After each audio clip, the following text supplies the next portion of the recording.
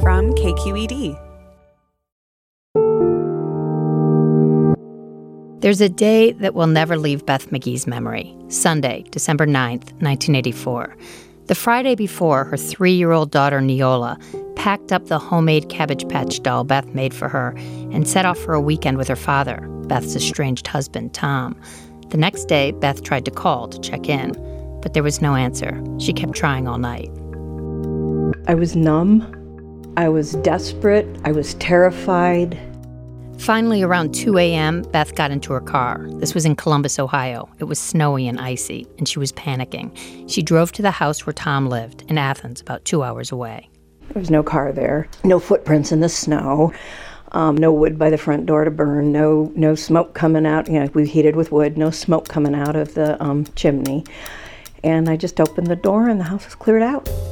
There was a phone still sitting on the floor. There was a mattress up against the wall. All the books were cleared off the bookshelves. And just no sign of him.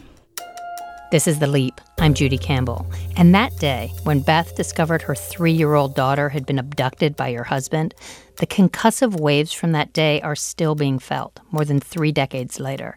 First, a warning. There are some difficult themes in this episode, probably not suitable for kids.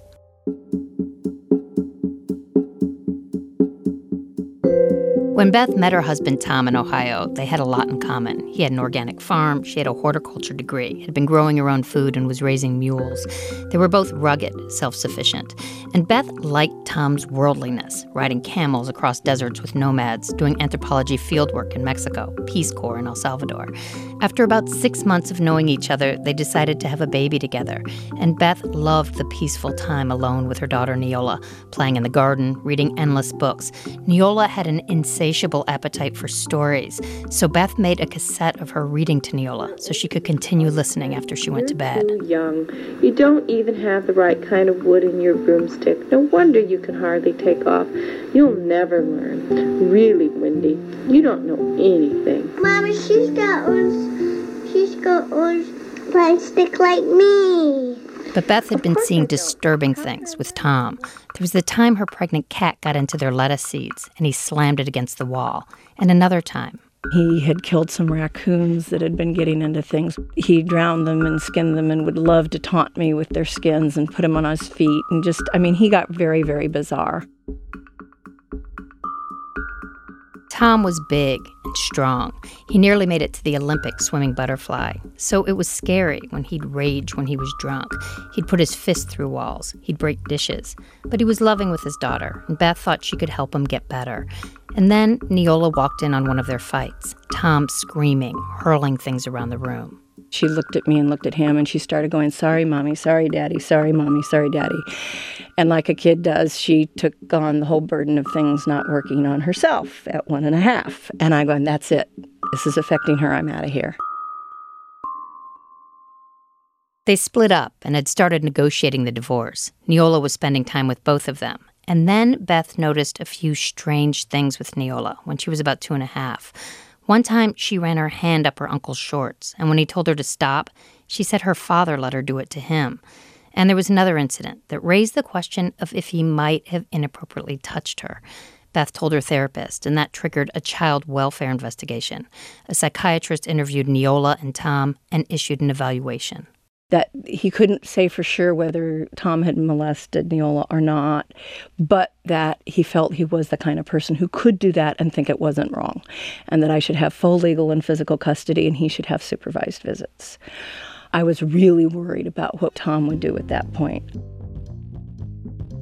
Tom learned about this news, that Beth would probably get full custody, just before that visit on the snowy day in December. I was terrified to let her go, but I also knew there was absolutely nothing I could do because he was so strong and he left with her.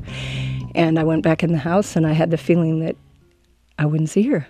Beth says the pain of losing her only child was so intense that her brain would shut it off, erase her memories every night. I would wake up in the morning and I would not know who I was. I wouldn't know where I was. I wouldn't know anything. I just would have this raw awareness. And slowly, my consciousness would come back in and I'd know who I was and where I was and then just feel like I was dying all over. But it helped that at first there was so much to do. She had to file a police report and tell investigators everything she knew about Tom and where he might go. She went with the police to his farm, his friends' houses. They went through his trash. Beth hired a private investigator right away. Everyone was scrambling. There was a 3-day stakeout at a motel in Ohio. It wasn't him. Then they thought they found him in Colombia, South America. And then it turned out that that was all a false lead. There were so many places he could have run to. Tom had been in the Peace Corps in El Salvador. When he was done, he walked home to Los Angeles. So he knew El Salvador, Guatemala, Mexico. He had hitchhiked all over India, spent time in Colombia and Afghanistan. They suspected he had left the country. He didn't like the United States all that well, and, he wasn't going to stick around. The promising leads in the case, the possible sightings, the stakeouts, were threads of hope that Beth clung to, that this could all end at any minute. But after about 5 months, all the leads had proven wrong. The threads snapped. Tom and Neola seemed to have just disappeared.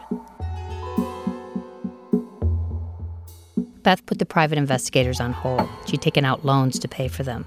And then it was just about waiting and trying to figure out how to live in this new reality. I wrote poems about her. I had a bedroom for her. I had all her Christmas presents wrapped up and on the bed. She took a lot of long walks.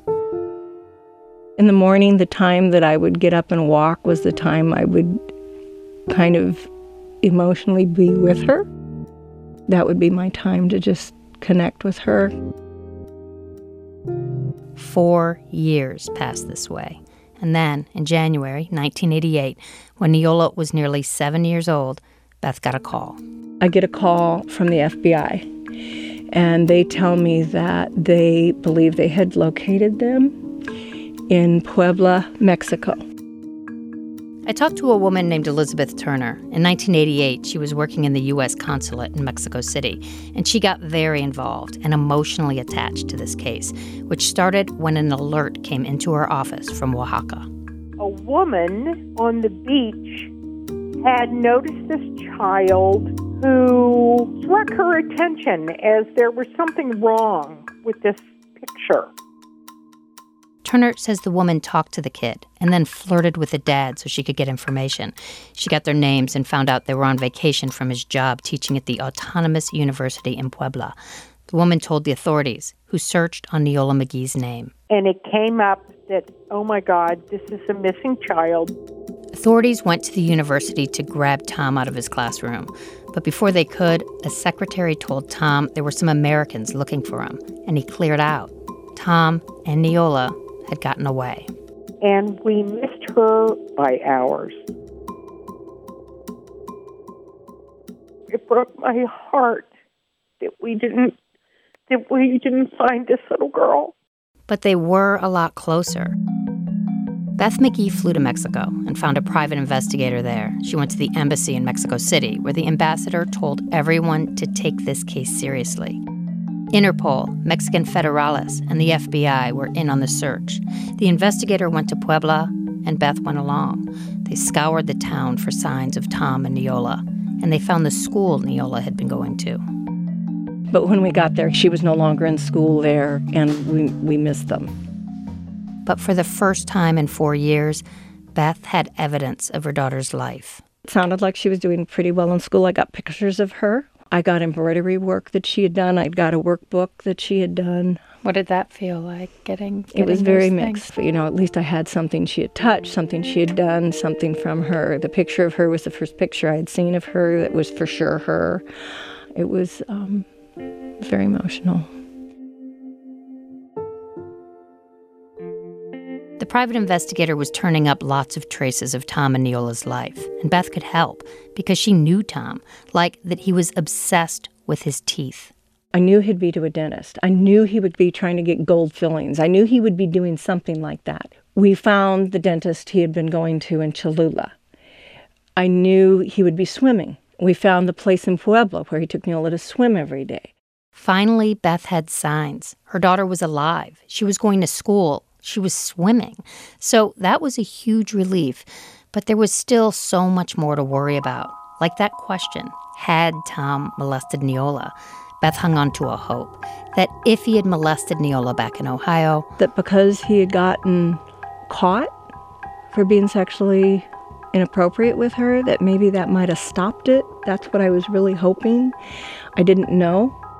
And then, now that he was tipped off that they were on his trail, now that people who had known him were being interviewed, now that there were stakeouts, what would he do?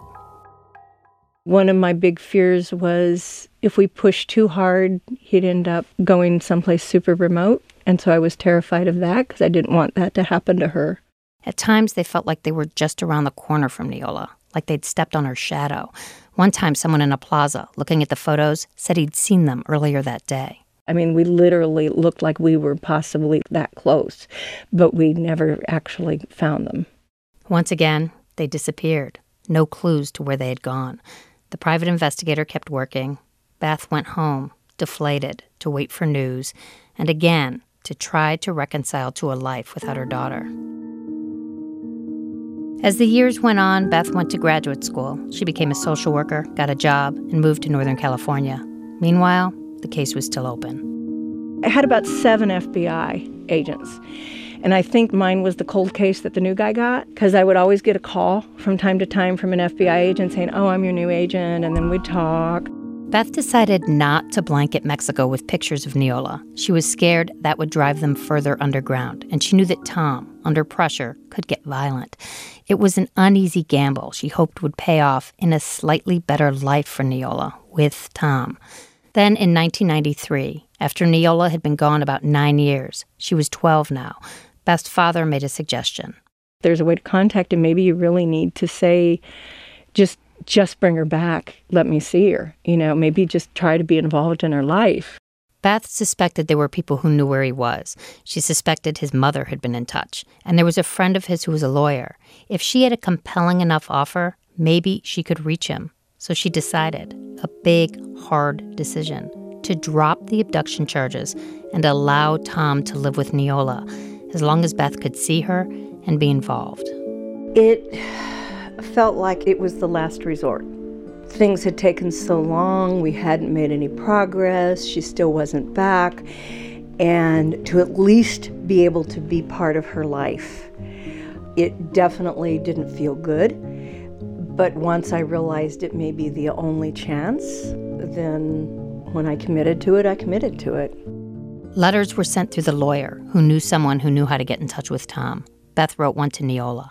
I just told her that I knew it must be really hard for her. I wanted to be part of her life, that nobody was going to hurt her dad, that she could live where she wanted. And one to Tom. I'm sorry you've been through what you've been through.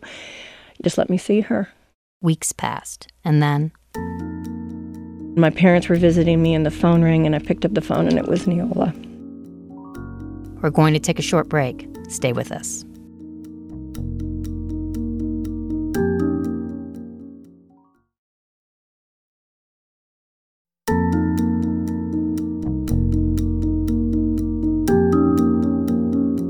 When we left off, Neola was 12 years old and on the phone with Beth. I didn't want to talk to her.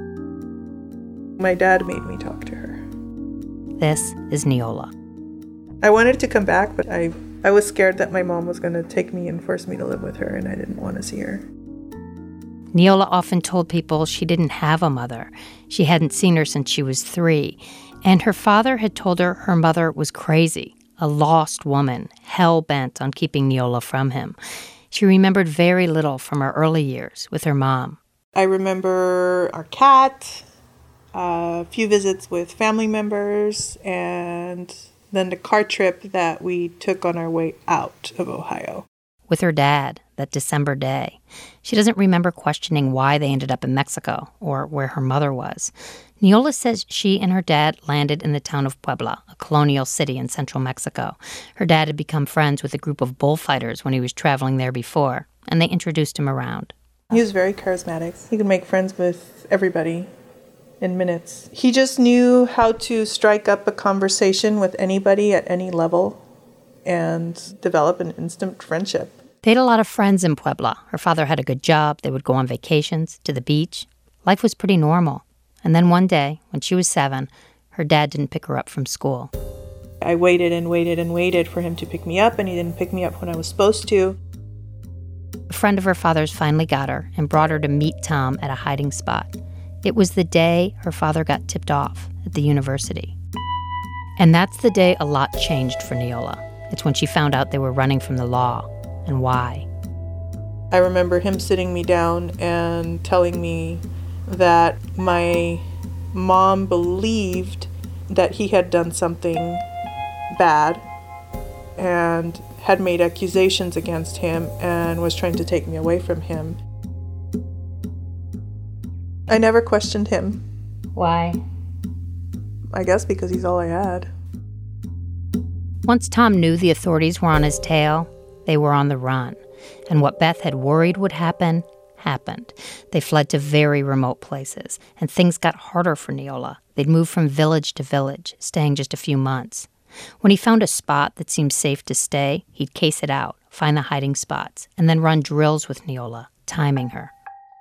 And I'd hear the whistle, and then I'd have to run, and I'd have to take a route that concealed me, that didn't leave tracks, to get to the hiding spot, and then stay in the hiding spot for a certain amount of time, and then move to the next spot where he would meet me. They got a lot of help. Tom's mother was sending him money from the States, and a lot of people took them in. Priests hid them in an abandoned convent for a while. Neola says her dad was good at making people think he was doing a great thing. A brave man fighting for his daughter and going against the system and doing whatever it took to rescue his daughter. Stereotypically, a single male, especially back then, wasn't seen as someone capable of raising a daughter by himself. To them, he was a hero. Tom had big plans for Neola. He told her she was smarter, stronger, better than other people. He wanted her to be self-sufficient and a critical thinker. Yes, he taught me to question everything and everybody except for him. He taught her how to fight when she was 3 years old, so she wouldn't have to cow to anyone. She fought a lot, stuck up for herself against boys who would tease her. She was tough and savvy. What other people considered rebellious and wild in me, he considered strength and intelligence. Neola mostly didn't go to school once they were on the run. He took charge of her education. So when I was 8 years old, I was reading chapters out of the Oxford translation of the Odyssey and answering critical thinking type questions in essay formats. Tom told her that her great abilities meant there was no excuse when she didn't behave the way he wanted her to. He had so many rules. No interrupting, no intervening in conversations, absolutely never, ever, ever contradicting him in public. He had me trained to where if he said silence, I had to be silent, and I couldn't speak without asking for permission. I couldn't even speak to ask for permission. I had to raise my hand, and then I'd point to my mouth, which meant I wanted to say something, and then he would decide when it was okay for me to say something or not. He had a little notebook that he carried with him, and he would keep track. He would have little tally marks for every time that I broke one of the rules, every time I interrupted, because he didn't want to draw attention to us, so he didn't discipline me in public. So every time that I broke one of the rules, he would keep a little mark, and then when we'd get back home, he'd count up the marks, and depending on how he was feeling that day, each mark was either 1 or 10, or however many strikes with the belt or switch. He hit her on her palms, or the soles of her feet, sometimes so many that she couldn't walk. As they traveled, conditions got rougher. Places wouldn't have water or toilets. There was a place with cockroaches all over the walls. Neola got typhoid. Her dad no longer had a job, and food was scarce. Neola was often hungry. He was drinking more, taking less care of her. I used to steal his money so I could go buy food. That's one thing I liked about him being drunk. I would steal his money and I'd put it in the bottom of my shoe. And then when I'd go into town, I'd buy some fruit. And over time, the way he disciplined her would change. It had always been ritualistic. Stand against a wall, offer up the foot or palm for a designated number of lashes. But as he drank more, it got more out of control. He did lose control sometimes to where he would hit me with his fists. If I screamed or cried too loud, he would put his hand over my mouth And I can remember the feeling of asphyxiating because he was also covering my nose so I couldn't breathe. I'm sure he wasn't covering my nose on purpose. But that's when I remember feeling like I might die because I couldn't breathe. Sometimes if he gave her a bloody nose or a black eye, he would punish himself. He would call himself a failure and start hitting his own head and saying how he was going to go throw himself in front of a bus, and what would I do then? Good point. What would she do? He was my world. He's all I had. When the letter offering to drop charges came from her mother, her dad was in a bad place, and she thinks accepting the offer was his easiest choice. His way of living and making the money last wasn't really working out anymore. And I think he was scared that he wasn't going to be able to keep it up. He was looking into getting our identities changed and moving to Colombia. Neola was ready to leave that life too, but not to lose her father. I was also terrified that my mother wouldn't keep her word and that he would be arrested and I would be forced to be with her. When Neola and her dad flew to the U.S., there was a deal to drop the charges, but the FBI still needed to meet him at the airport and put him in custody briefly for processing. To 12-year-old Neola, she just saw that he was getting arrested. The promise had been broken. I was expecting to get out of the plane and meet with my mom, but she wasn't outside the plane. It was FBI agents, and they took my dad and me to some isolated room somewhere. And at some point, they told him to stand up, and they got ready to put handcuffs on him. And as they were handcuffing him, I jumped on the agent that was handcuffing him and tried to jab his eyes out with my thumbs. I was protecting my dad. And you were a good fighter. Did you hurt him? Well, and my dad, it says that in the courtroom he had a big black eye, so I must have.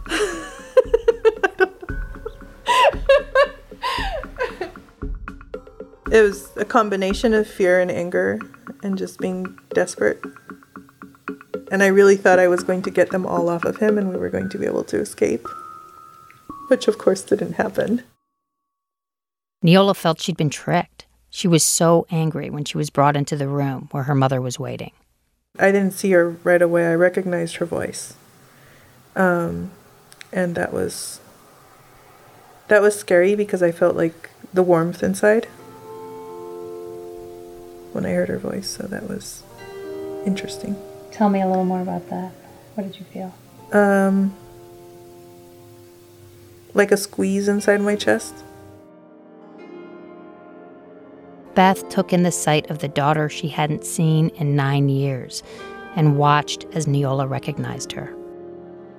She was very, very thin and small, dressed in a little cotton dress with a straw hat. And she looked over and saw me, and she gave me this little tiny smile. And at that point, I was like, okay, we're going to be okay. We're going to be okay. Beth had to make sure Neola wanted the charges against her father dropped. She did. And that she wanted to live with her dad. She did. And then it was about trying, against all circumstances, to keep things normal. I just tried to be with her and not ask her a lot of questions, just be together. I didn't run to her and grab her and, oh my God, honey, or anything like that. I just gave her space. The arrangement was that Neola and her father would live in Los Angeles with Tom's mother. She'd go to middle school there, and she'd visit Beth in Northern California every other weekend. Beth had to figure out how to mother a child who she hadn't known for the past 9 years, and how to help her heal. One way was feeding her. In the first year, Beth says Neola grew from about 5 feet to 5'10". It's called catch-up growth. It can happen when malnourished kids get to better circumstances.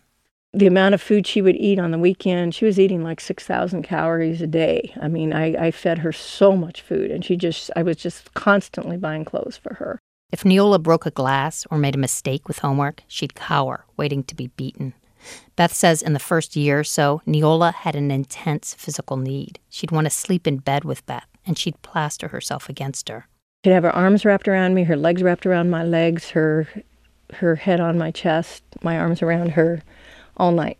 Beth would play those bedtime stories she recorded for Neola when she was a toddler. The witch who was afraid of witches. Witches. So I still had that cassette when she came back. So I got her on my lap. I'm holding on to her while we're listening to those stories together. She had the weakest witch power, and she was afraid of witches. Older, bossy, mean witches like her two sisters. It was as if Neola was trying to go back to those early years. She even wanted a bottle. And I was working with a therapist at that point, and she said, get her one, just set it at the side, fill it with water, and just set it down. If she wants it, she'll grab it. And she did actually get the bottle. I came in, she was drinking from the bottle, and I actually was cradling her, and her face looked like it did when she was a baby. She was staring into my eyes the way a baby does, patting my cheek the way a baby does. But at the same time, she was in middle school, making friends. And that's when Neola started to change the way she thought about what she'd been through and the way she'd been raised. My friends would talk about how they got grounded and couldn't watch TV for a week, and they'd be so upset. And to me, it was absurd. Not getting to watch TV a week versus being beaten to where you couldn't stand was kind of, it felt petty to me that they would be so upset over something so dumb. And the more kids that I talked to, the more I realized that my story was the one that was off, not theirs, because they were all getting punished in similar ways, and my punishments were much more severe than any of theirs. About a year in, after visiting her mother every other weekend, Neola decided she wanted to live with her full time. They lived in a rural area in the Santa Cruz Mountains, and Neola liked that. She had a close friend nearby, and her mother got her a horse that she loved, took care of, and rode for hours. Neola and Beth took a camping trip with their horses. So there were good things, great things. But she was also rewriting the story of her life, reviewing what had happened to her. I think I was just confused, angry. In a way, she felt parentless. She hated her father now, and she was scared of him. She got a restraining order against him. But after that initial clinging, things were getting tough with her mother, now that they were in each other's lives full time. I wasn't used to having a mom. So here's this lady that comes into my life and starts trying to tell me what to do and what not to do. And I don't think it would have been much different than plucking somebody out of their home and putting them in a foster home. And she didn't know me. So how was she supposed to work with me if she didn't know what she was working with? You had already been raised. Uh-huh. Beth says Neola went from being so close she was almost under her skin to shoving her away. But Beth, she was craving closeness and didn't really know how to get it. We have 9 years of not seeing each other every morning. We have almost 9 years of not saying good morning every morning, not being able to tuck her in at night. All those little things that bond you to your child didn't happen. So our attachment was interrupted. And you can't go back and make that happen again. And Beth had a fear in her bones that Neola would be taken again, that she'd never come back. I remember when I'd go pick her up from high school, if she wasn't right there waiting for me, I had about a 30-second window before I would just start breaking out into a sweat. I'd start shaking. To Neola, this was suffocating. Her mother always wanted to be with her, to know where she was, what she was doing, how she was feeling. Clingy, smothering, controlling, like she wanted to put me in chains and keep me up against her out of fear of losing me again. Neola doesn't remember a lot of her teenage years. She says she was angry and sad. She got in fights in school, and she once kicked her mother in the chest and broke some ribs. After high school, Neola got married when she was 19 and had a kid. Most of the time, Neola refused to speak to her father, and then he died in 2012 of cancer. I was so relieved. All my fear disappeared, literally overnight. But then with it, a lot of my anger went with it. After he died, Neola went to his house in Ohio. A friend of his told her that her dad said his house had been robbed and valuable things, her grandmother's ring, coins they collected in Mexico, things her dad always said he wanted her to have, were taken. But when she looked around the house, she found them all, hidden in odd places where she somehow knew to look. Like she'd see a box and she'd think, that's the type of place where he would have put this specific stuffed animal, and I'd open the box and there's the stuffed animal, and then I would think, I bet in the foot of that stuffed animal is a certain little thing, and I'd open up the foot of the stuffed animal, and there it is. It was really, really strange. I knew where everything was in that house where I had never been. It made me realize that I was closer to him than I thought I had been. And that was unsettling. Because this psycho knew me better than anybody else. Neola still doesn't understand it all. She says she can't remember if her father molested her. And right now, she doesn't want to give it too much thought. She doesn't really want to know. She's once again rewriting her own story and what it means to her. And she's thinking about how much of the person she is, the person she's proud of, comes from her father. Throughout all my teenage years, when I was too busy feeling sorry for myself, I would have gone back and changed everything. Now I wouldn't change a minute of it. You wouldn't change a minute of it? Mm-hmm. You wouldn't change the beatings? Nope. The lying? No. Why? Even though my dad did all those awful things, he also succeeded in making me strong and confident and teaching me to question things. And the things that he taught me did make me strong and open, and what he wanted. It was just jumbled up with all the bad stuff too. Neola also credits her father with expanding her world, introducing her to a Mexican culture and people that she loves. I feel like I'm betraying my mother. I feel like any type of positive feelings towards my father betray her. Hi. Hey. How are you? I'm good. How are you? It's the rest of your Christmas present. Hi. The reason I know Beth is because about a year ago, she wrote to ask if I was interested in telling this story. Part of her hope was that it would create an opening for her and Neola to talk about what happened and maybe bring a better understanding between them. And that's what they're trying to do this day at Neola's seaside apartment. They live about an hour from each other and see each other occasionally. Their relationship still feels rocky to them both. Beth is still a social worker. Neola is a police officer. She's remarried, this time to a woman. Her daughter is now 7. By now, a quarter of a century has gone by since Neola flew back from Mexico with her father, and she and her mother are about to have a conversation they've never had. Where were you living? When the whole thing started, we were in a town called San Jose. Mm-hmm. That was just on the border of the state of Michoacan. They're talking about the details of Neola's time in Mexico. Beth knows some bits and pieces, but they've mostly avoided the topic, focusing on the present.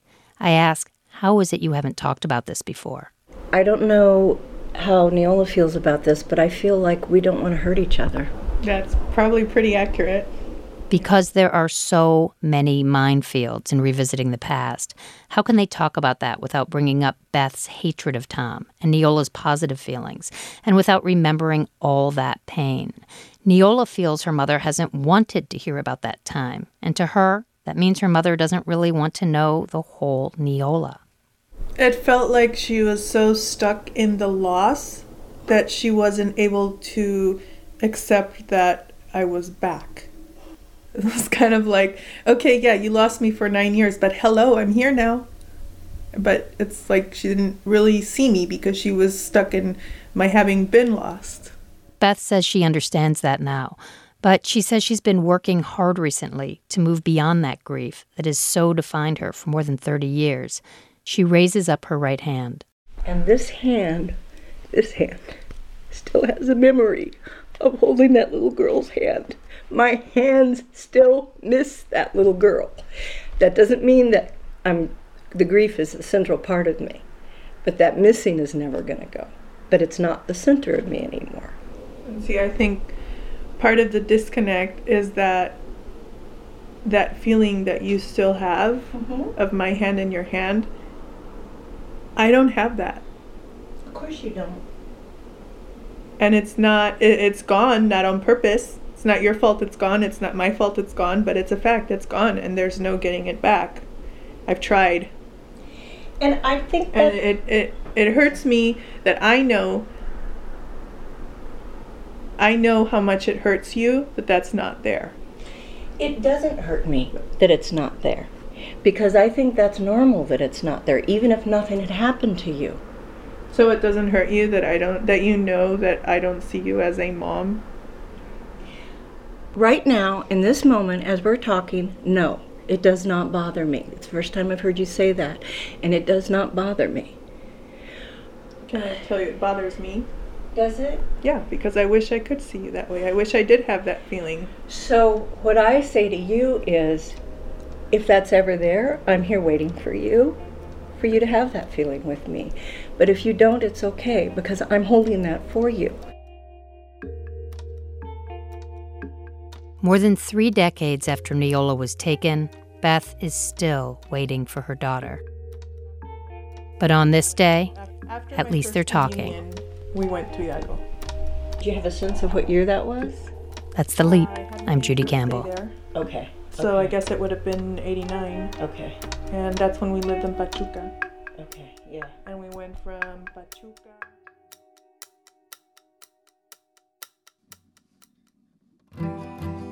You can see pictures of Neola, Beth, and Tom at kqed.org/theleap. Seth Samuel composed the music for this piece. Nathan Campbell wrote and performed the song you're hearing now. Katie McMurrin is the engineer. Bianca Taylor helped with production. Deb George is the editor, and the executive producer is Joanne Wallace. This is the first episode of Season 3. You can find the first 2 seasons on Apple Podcasts or wherever else you get your podcasts. Subscribe and leave a comment. It really helps. Thanks for listening. Leaping lizards, is that really me? I wasn't born to fly, Lord, Lord, I was born to creep. So circle your buzzards over the yawning deep. I bet all I got against your life